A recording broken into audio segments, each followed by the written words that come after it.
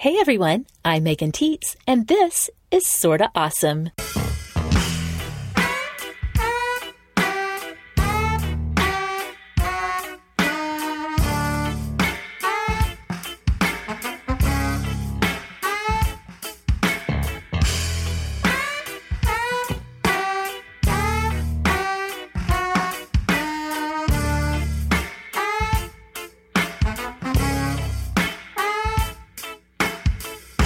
In this episode, I'm introducing you to my very long-time, very dear friend, Laura Tremaine of HollywoodHousewife.com.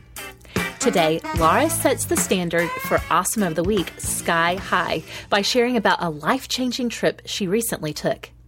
I asked her to give us her life story in just about 5 minutes, and she confides in us the one thing she is always talking about.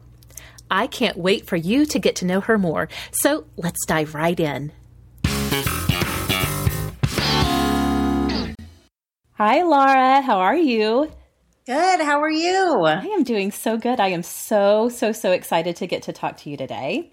Me too. Thank you for having me. Yes. Okay. I'm going to give everybody just a little bit of introduction about how you and I know each other.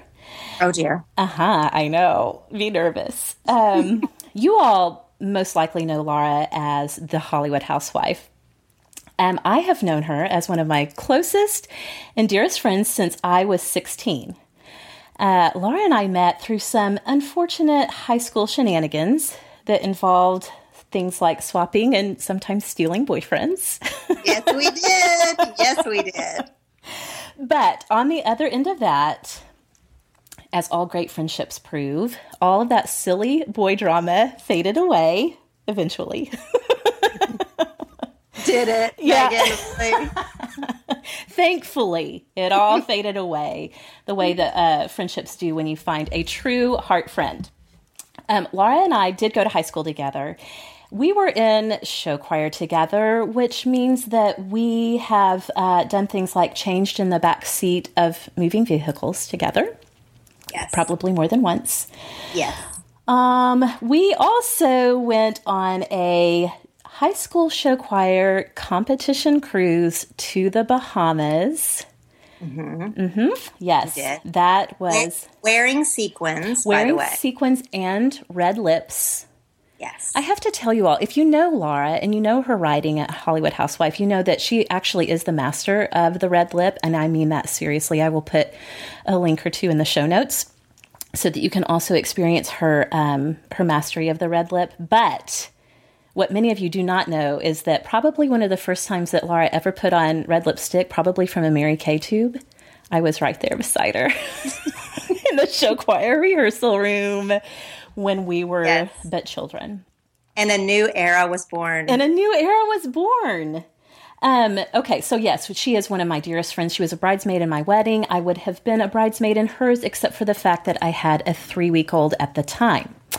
And that was heartbreaking for me. But we have known each other so long through so many life changes. As life went on, we kind of lost touch for just a little bit, but then reconnected happily in adulthood, and we're closer than ever, I think. So when I started thinking about who to ask to be part of this co-host team as we get Sorta Awesome up and off the ground, Laura was, of course, a very natural choice for the show. So again, Laura, I'm so excited that you are joining me in this. So excited. Thank you. This is going to be fun. I can tell. So much fun. And the stories we could tell, maybe through the years, maybe we'll tell stories on each other, but not today. Or maybe not. Maybe not. Let's go with maybe not. Yeah. Some things are better left in the closet. Okay, so as we will every week, we're going to start with the Awesome of the Week. I'm going to kick this to Laura because Laura's Awesome this week is really and truly, it's one of those life-changing things. This is going to, I mean, honestly, Laura, you're setting your standard pretty high for Awesome of the Week on this show because I don't know if you're going to be able to top this. It's a pretty big deal. So I'm going to kick it to you so that you can share with us what you have had going on that was pretty incredible. Okay, my Awesome of the Week is that I just got home 2 days ago from a really pretty life-changing trip to Israel. Amazing. With a group of women, bloggers, a lot of a lot of people that I just have admired or read for a long time. And so to be able to do this kind of a trip with people like that was really amazing. We did a lot of the holy sites. We went to the probable place where Jesus was crucified and resurrected. And then we went to Jesus' birthplace. Wow. The Sea of Galilee, the Mount of Olives,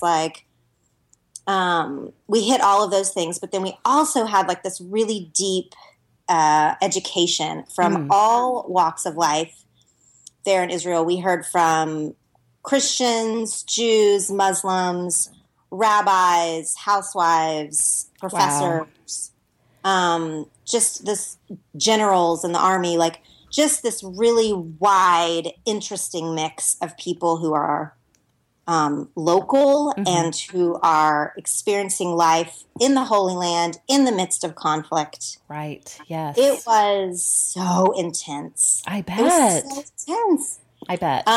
So my awesome of the week will not always be quite that awesome. Yes. But it was really, I didn't know what to expect. A trip like that, there's a lot of high expectations. Sure. Yes. There's also some anxiety to do a trip like that without your family. Oh gosh, absolutely. Yes. So all of those things. But now that I'm home and still sort of processing it, I really, really think it was going to be an important trip in my life. Not just from, I hate to put it this way, but it's sort of touristy. Well, sure, absolutely. I've always heard that it's amazing but so surreal in how it's both so spiritual and almost mystical, but at the same time, like kind of almost campy in some ways, and in terms of the touristiness of it. And it is. It's like almost a little bit kitschy. Like there's souvenirs, right. souvenir kiosks right outside of where the place is marked as Jesus's crucifixion. Right. So yes. To me, that was so surreal to be like, this feels like Jesus Disneyland. And yes. that was weird. That felt so weird. And it did not feel the kind of reverence I was used to. Upon reflection, there is a reverence there. There is a holiness there because there's so many people who have come from all over the world to stand in that place. Right. Yes.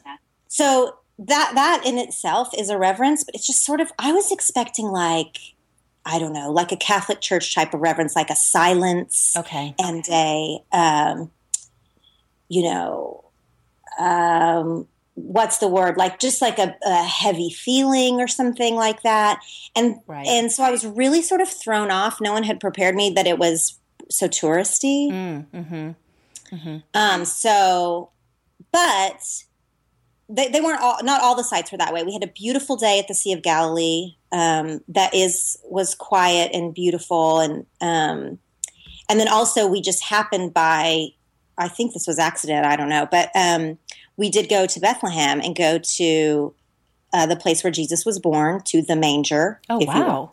Yeah, right to the manger. And it had a much, it had more of what I was expecting in terms of you had to be quiet in that space. Okay, and it's in a cave, and it's often depicted as a barn.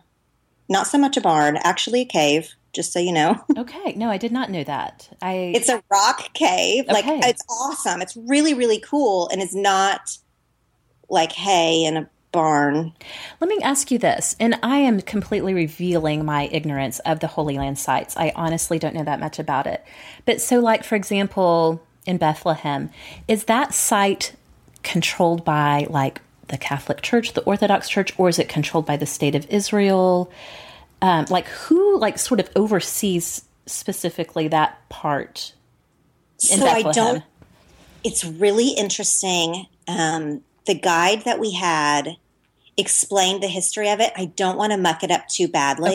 Okay. But basically, from my understanding, 5 branches of the church sort of control it. So there's I I can't name all, the Coptic Christians, the Greek Orthodox Christians, the Egyptian. I can't name them all without revealing my ignorance. But 5 branches share these sites, which is why they're decorated very differently. Like it's like one corner is decorated in a certain old way, and another is decorated. You know, these are just different parts of the world that have converged. Sure. Which feels very strange to an American. Sure, it feels very strange.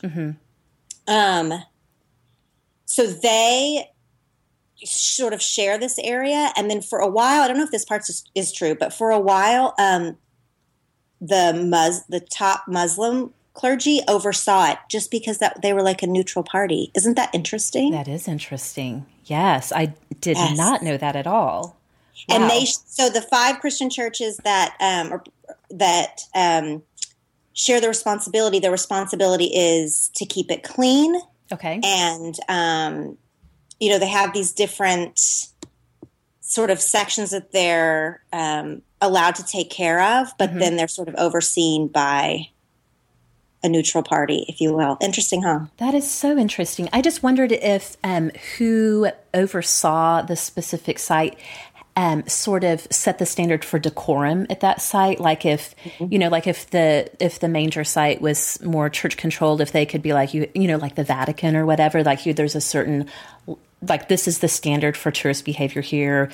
Whereas, I don't know about the other sites, if that had anything to do with it, but it sounds like this sort of 5-branch governing body, I guess you could say, oversees the main sites there. Is that kind of what you're saying? They do, and they can't. So there's so if there's like a repair that needs to be done, like say like a piece of the stairs is broken or something like that, they won't repair it because they can't seem to all agree on how to repair it best. Oh my goodness! So wow.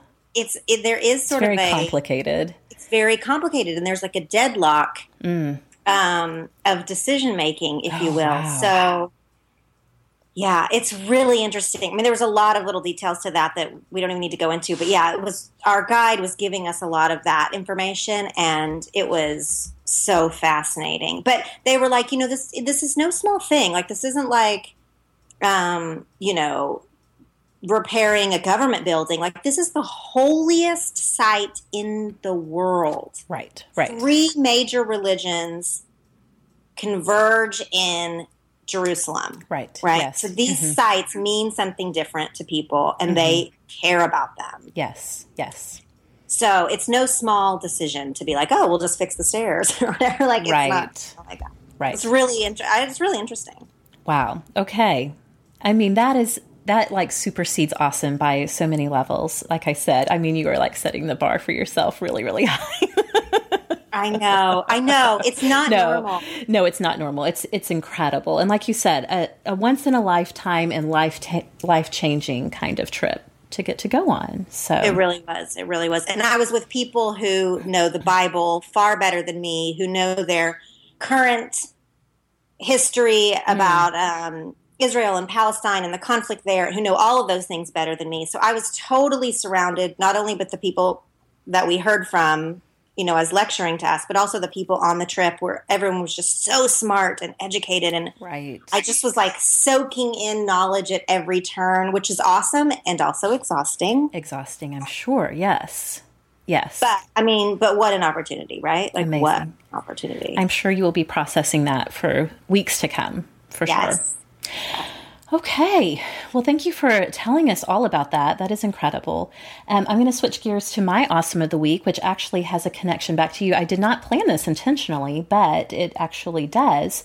My awesome of the week is a brand new release from Shauna Niequist. Her newest book, Savor, which is a devotional book. The subtitle of the book is Living Abundantly Where You Are, As You Are. And the way this connects back to Laura is I was actually introduced years ago. I feel like I was early to the Shauna Niequist fan train because Laura, you introduced me to her, I feel like it was back in 2008 with her first book of collected essays called Cold Tangerines. I feel like you maybe either sent it to me or you were like, you have to read this, one of the two. Oh, I've been a Shauna like advocate for so long. Yes, because you've known Shauna like since you were a kid. Is that right? Like, a teenager. We were summer camp counselors together. And just as a side note, she's the one who led and put together my trip to Israel last week. Yes. So we have stayed friends all this time. I mean, you know, the internet has helped that. But we became friends we were counselors together at the same summer camp in Missouri when I was 18, and she's a couple years older than me. And she was my very first exposure to being a different kind of Christian. So like how we grew up, I thought that to be a Christian woman, there was like a way. There was just the way. And to clarify, for those of you who aren't as familiar with Laura and I and our background, Laura and I grew up in a small town in Oklahoma. And I guess you could say our Christian background would be a pretty conservative strain of evangelicalism, with some slight differences. But yeah, so that's our background. So you're saying that when you met Shauna, she sort of gave you the first role model that that living out a Christian life could look a little different maybe than what we had been exposed to in our tiny town in the Bible Belt. Yes. She was like a hero to me. Like she had tattoos and listened to certain music and read dark literature and all these things that I wanted to do. I do not have tattoos, P.S. Not yet. Not yet. Not yet, not ever. No, actually, I have no desire to ever have a tattoo. But I had never even seen like that you could do it this other way. So she has been and this was before she was even writing, right. Writing years before. She kind of changed my trajectory, if I'm real honest. That you could, and she introduced me to Anne Lamott at that time. And I was like, oh my gosh, there's another way. No one had ever told me that there was another way, ever. Right. So she's been a powerful person in your life. When I read Cold Tangerines, I fell in love with her writing immediately. I love her style of personal essay. It's so warm and inviting and approachable, but it's never like treacly or overly sanitized. I feel like she does an incredible job of talking about hard things with a way that is it's not off-putting, but it's also not just like the Sunday school answer to things. Like, I feel like she just invites so much authenticity. When I read Cold Tangerines, it was one of the first times that I had really approached the idea of reading something that has some spiritual background that wasn't just like wrapped up in a pretty bow. I mean, Cold Tangerines has a beautiful message to it, but it wasn't just like that, sort of over and over again, ending up in the Sunday school place of things. No, it's beautiful. Did you read, I have not dug into Savor yet. I just got it yesterday, but, I will say her book last year or 2 years ago is just one of my favorite things ever, Bread and Wine. Yes. Did you read Bread and Wine? Oh, yes, absolutely. Oh, yes. So good. Yes. And so what Savor does then, to go back to my Awesome of the Week, is Savor is it takes little snippets of her essays through the years, through Cold Tangerines and Bittersweet and Bread and Wine, and then there's also new material that she has written just for this devotional. So what you get for each day of devotional, I feel like is just the right amount of devotional for me right now. It's a snippet of scripture. It's 2 paragraphs, again, just like things that have been taken from her past work or something new. And then there's a closing thought. And all of it goes right back to that subtitle of just really living where you are and really experiencing the fullness of life as it is right now. And then, again, to talk about Bread and Wine, there are recipes thrown in. One of Shauna's things that I think she does so well is talks about how pivotal hospitality is, but that you don't have to overthink it. It doesn't have to be this overwrought thing. It doesn't have to be perfect, and it doesn't have to be planned out.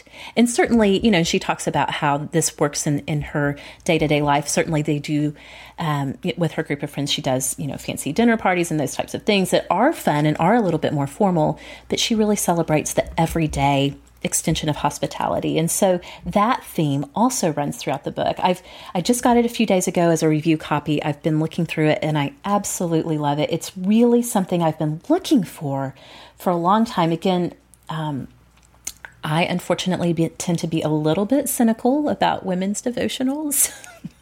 I have not found one that I like for a long time. As Laura might know, we share some cynicalness well, a here.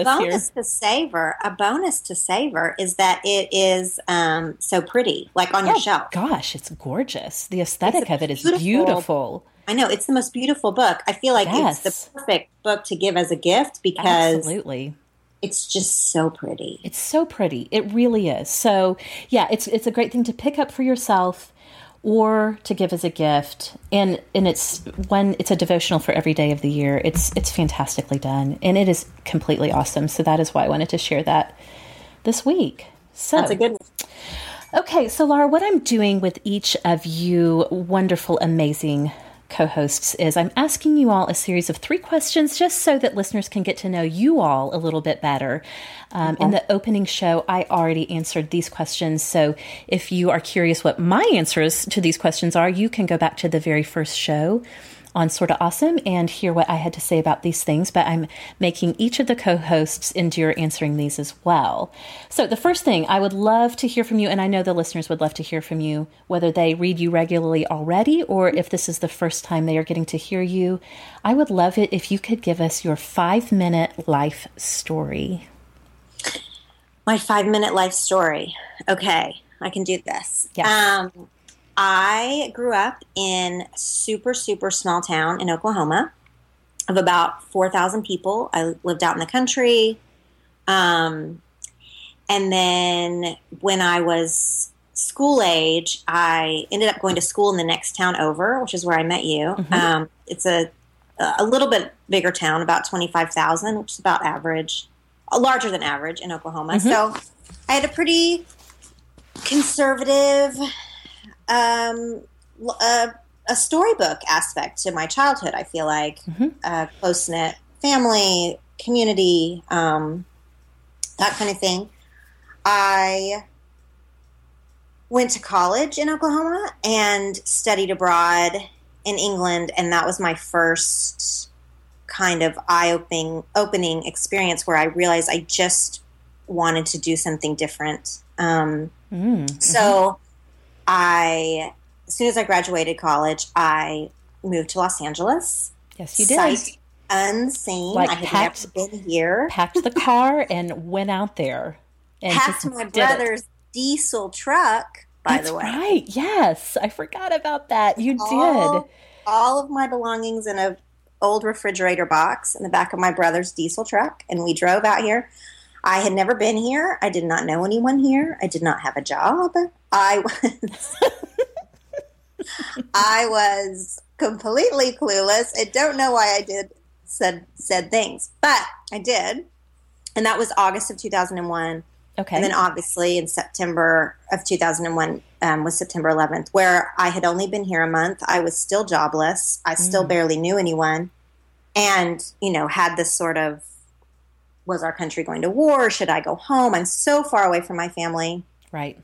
And that ended up being a really big moment for me when I decided to stay. Yes, pivotal. Yeah. Pivotal, because I think I could have gone home easily and made a beautiful life and had babies, and it would have been a different happy ending. But I decided to stay, and by the end of that year, I got a job at MTV, a short-term job at MTV, just as a production assistant, which is like the lowest rung on TV ladder. Yes.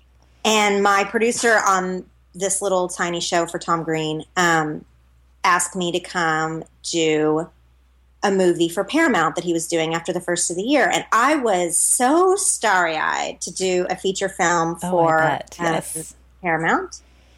And so I said yes, like barely without even knowing what the project was. And I came back after Christmas that year to start that movie, and the movie was Jackass. Mm-hmm. Yes. I was horrified. Because I just need to clarify for everybody really quickly. Laura is one of the most clean-cut people in terms of a lot of things, but I have known her for many, many a year. I can count on one hand how many times I've heard her use any kind of crass language, and I would still have fingers left over. I mean, it's very rare. So I can just imagine the whole thing playing out as you find out what the project is.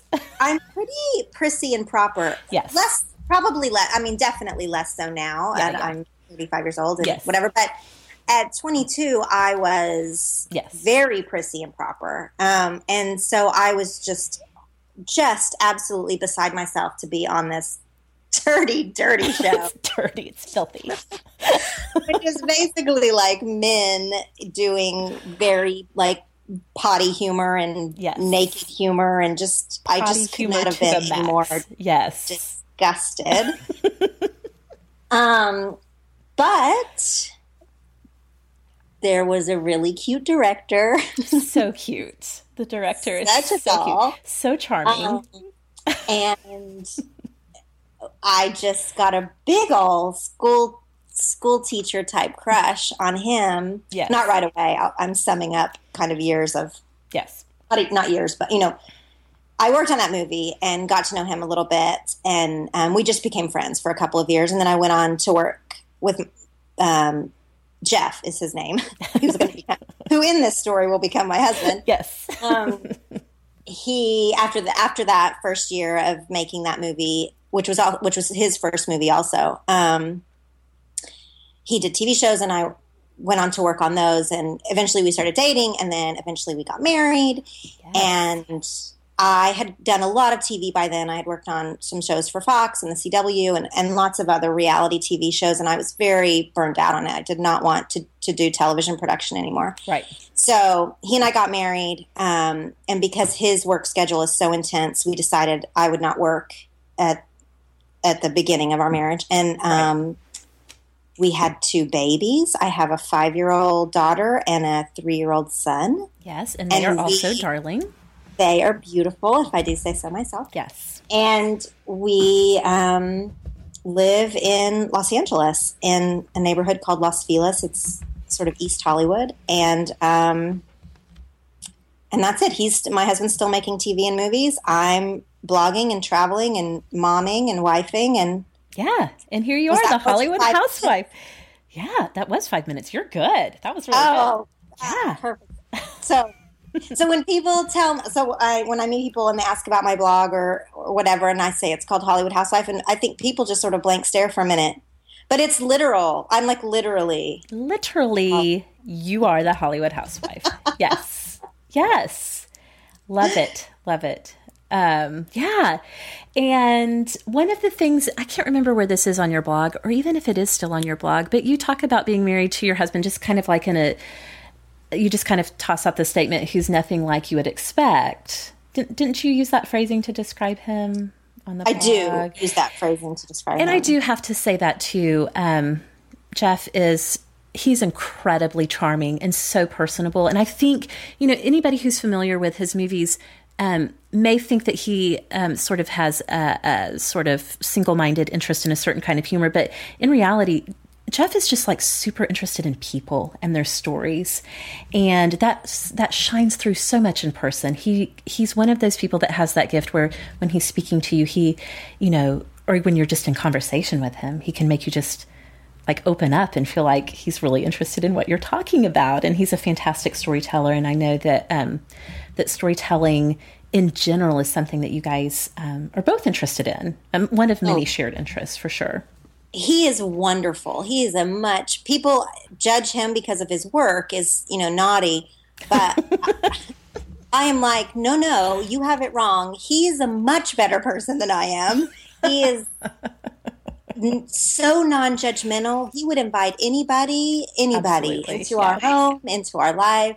He's very, very solid. Absolutely. When you meet him, you're just like, this is who you call when your car's in a ditch or whatever. He's incredibly solid, steady, wonderful person. And I just basically lucked out. I wouldn't call it luck, by the way. You added a little hustle in there to. And I lucked out. I mean, manipulated him into marrying me.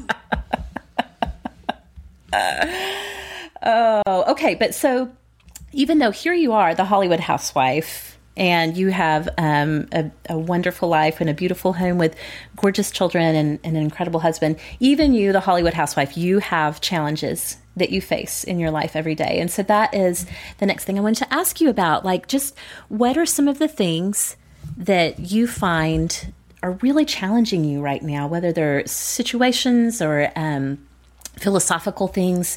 What are you up against right now that's a challenge? We have a lot of challenges, and then personally, I have two. I have one sort of shallow level and one deeper level. My deeper level is my faith is changing a lot, and it has been for a long time, but I was just able to ignore it. Sure. When life got busy and when you have little tiny babies, and I had just put a pause on the things about my faith that troubled me.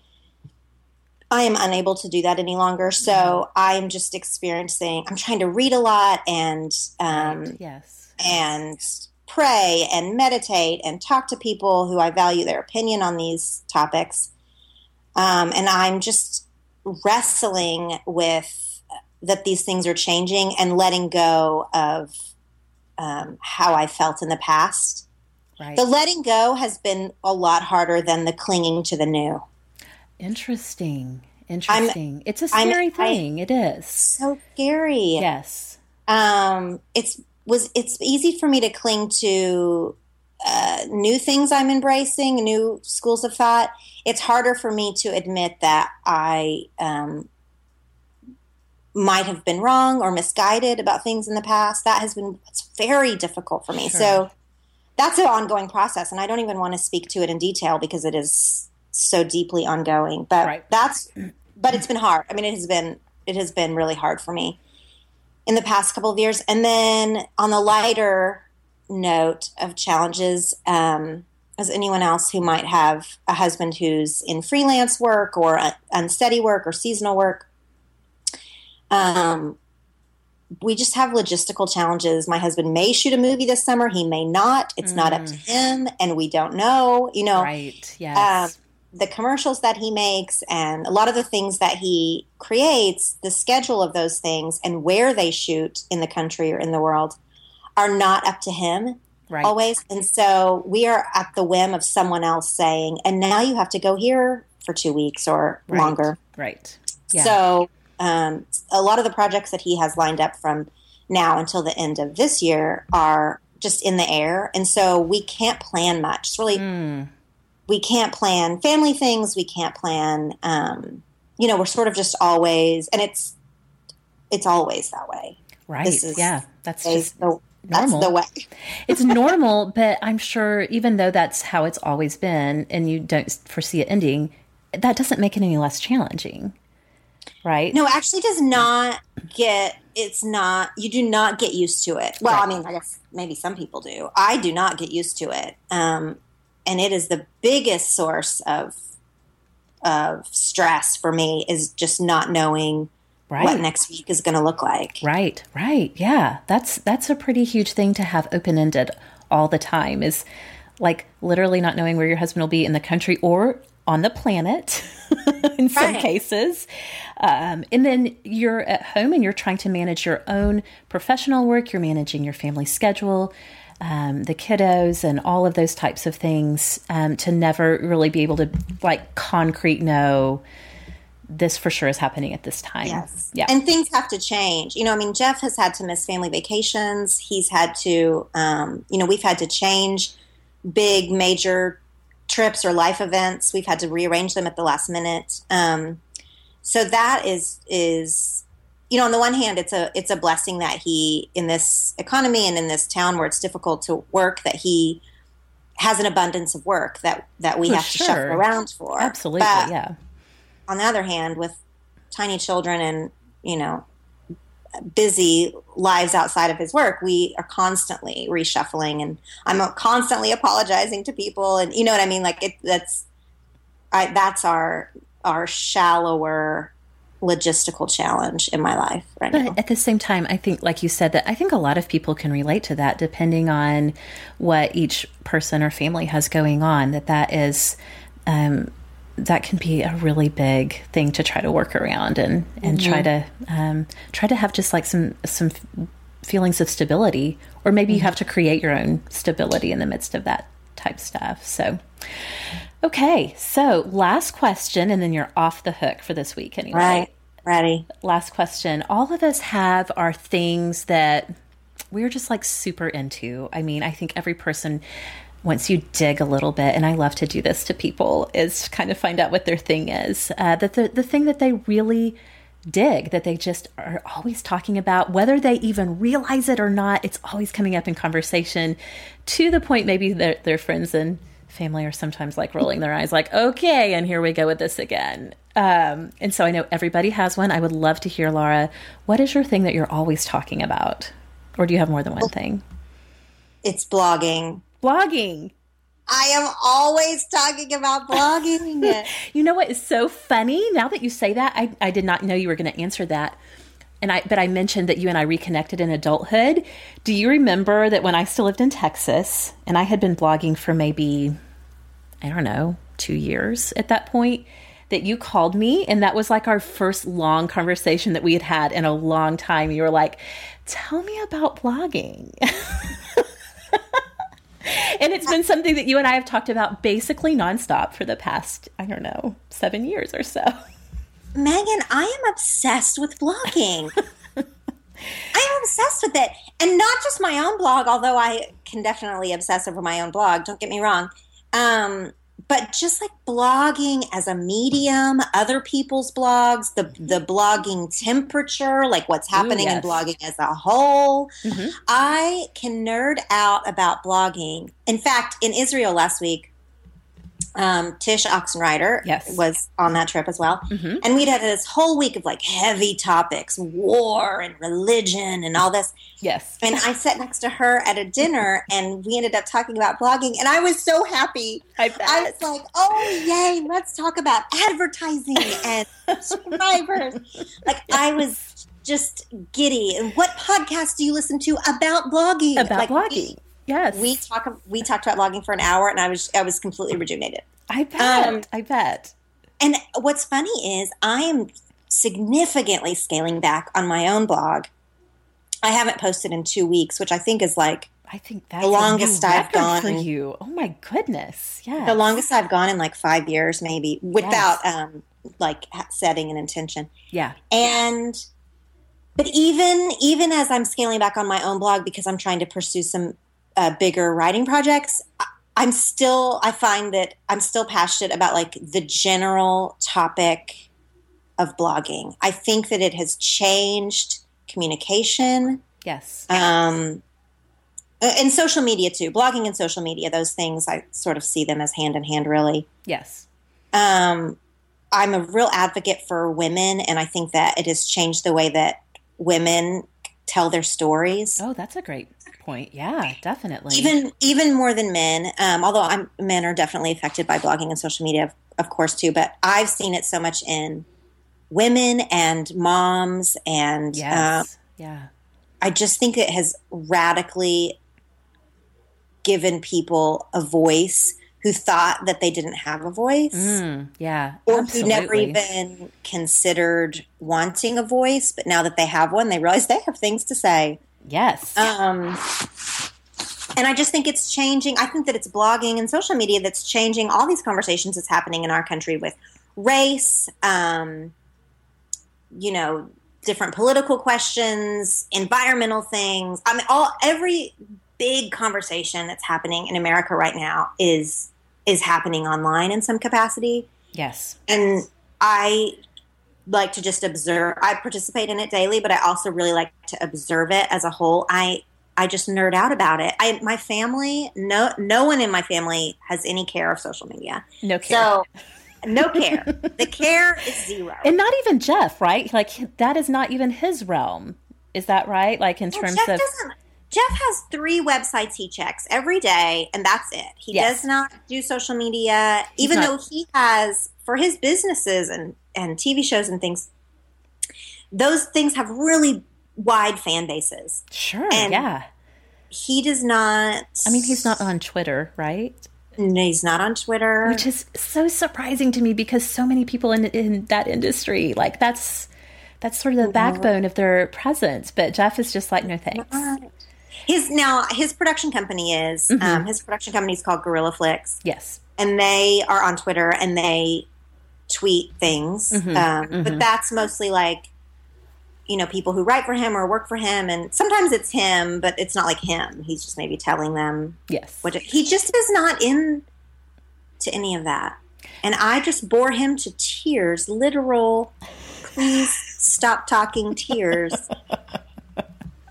Over my love of all things internet. Yeah, I mean, it's fascinating. And the amazing thing about it is it's so self-renewing in that there's always the next thing to be talking about, right? I mean, it's so non-static that it's a new conversation every day, practically. I know, which if you're into it is so exciting. Like it's always changing, and sometimes for the good. But even if the tide changes in a way that is quote unquote bad, it's still fun to talk about. I still want to talk about it. Yeah. Absolutely. So fun. You and I have been to 2 blogging conferences together. I know you've been to more, certainly. And those have been such fun trips because I also can completely, and I mean completely, nerd out about all things social media.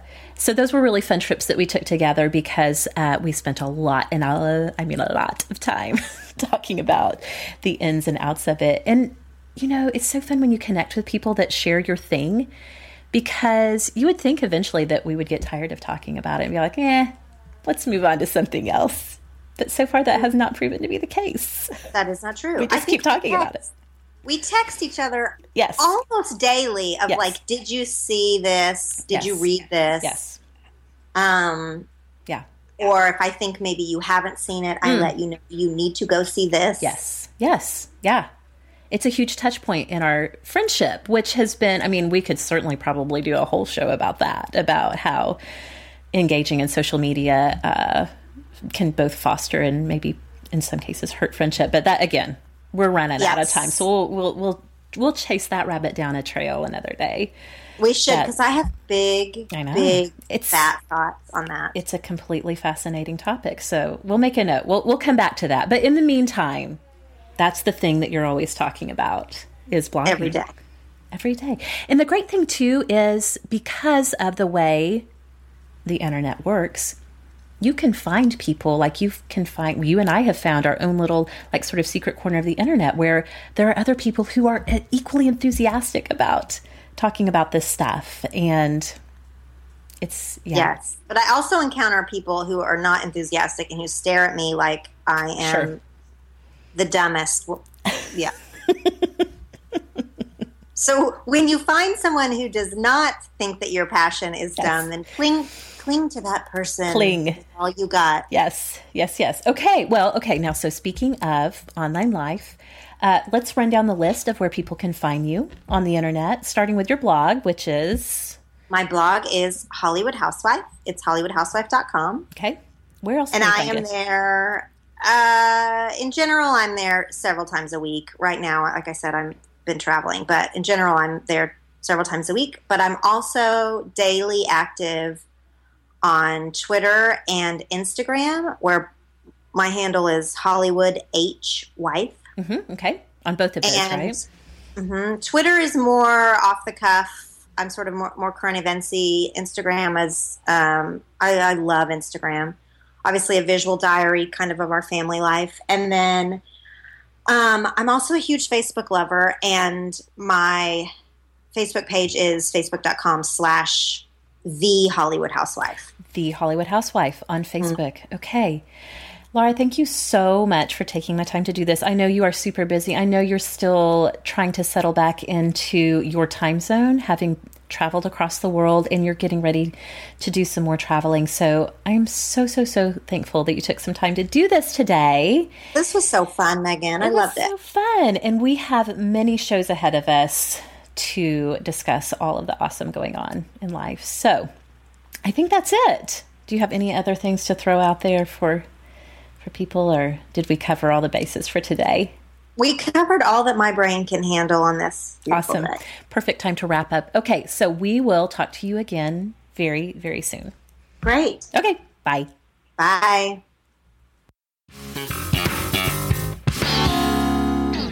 So everyone, thank you for joining us here at Sorta Awesome. Just as a reminder, you can head on over to sortaawesomemegan.tumblr.com for today's show notes, which include pictures from Laura's trip to Israel, as well as a link to her story of moving from Oklahoma to Los Angeles, and how she met and fell in love with her husband. While you're there, click on the Ask Us link to submit your questions for us to answer in an upcoming episode.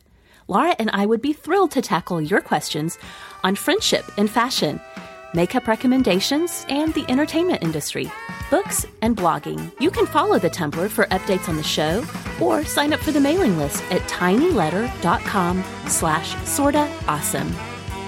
To join the discussion on today's episode, find me on Instagram at Megan_Tietz, that's TIETZ, or Facebook.com/sortacrunchy.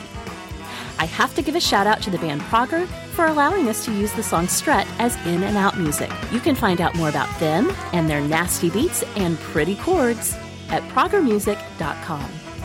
I'll meet you back here next time as we explore, discover, and discuss all the things that make life sorta amazingly awesome.